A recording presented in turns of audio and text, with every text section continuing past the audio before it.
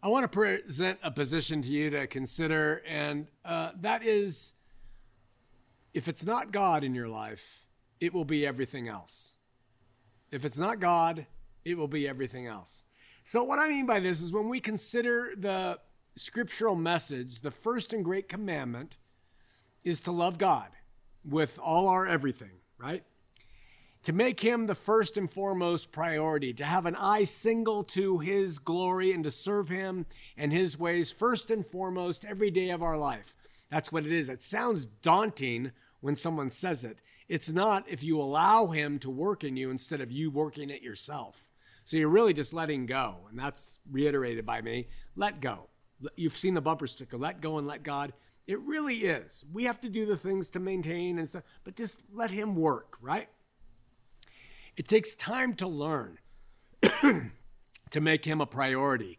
We grow up, serving our own needs and our own wants. I've got a little granddaughter, man. It's fascinating to watch this kid. She serves her needs. She wants her needs met. And she is like so beautiful, so engaging. But when she wants something, look out, baby. That's what we're coming to this world doing, serving ourselves. And as we grow up, we want to serve ourselves through fame and fortune. And when we come to understand what it really looks like to seek God and worship him in spirit and truth, it can take time to allow him to kind of take the throne in our hearts and to start doing his work. And that's why he's patient and he loves us and is working with us. But I want to say that you'll come to a place and you'll see that if it's not God, meaning if he isn't the focus and the purpose and the priority of all that you're saying and doing, and it will become everything else. It will become everything else, right? And everything else will take priority, and everything and anything else will reign, and everything will become the focus of your attentions. So we will start to focus, when it's not God, on our bills and on our health and on our family worries and on our jobs and on our flesh and our hobbies and our bodies and our need to eat and our entertainments. It'll be endless. I get it. This life is the human realm, and that's how we kind of exist, right?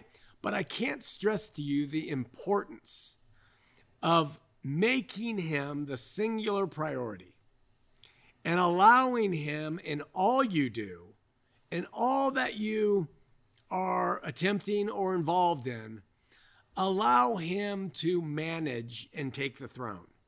Really make a concerted effort and allow him to lead the way, right? Start your day with him. You're just waking up. You've got nothing else to do except thinking how you don't want to get up. So while you're laying there, just start your day with him. It doesn't have to be anything rote. Just, hey, take this day. Show me your presence. Use me as you want. Protect my family. I'm giving this day to you. Now lead me. Try it. And then end your day with him. What happened? Where am I casually? Or you can fall asleep and not do it, or you can remember, or whatever. This isn't religion. I'm just suggesting some things that you might consider. And throughout your day, talk to him. You're driving in the car and something comes up. Oh yeah, I've got this issue I've got to deal with. Lord, help me with this thing. I don't know how to handle it. Include him. That's helping bring him to the place where he is at the front. And because if it's not God, it will become everything else. Have a great week. Love you.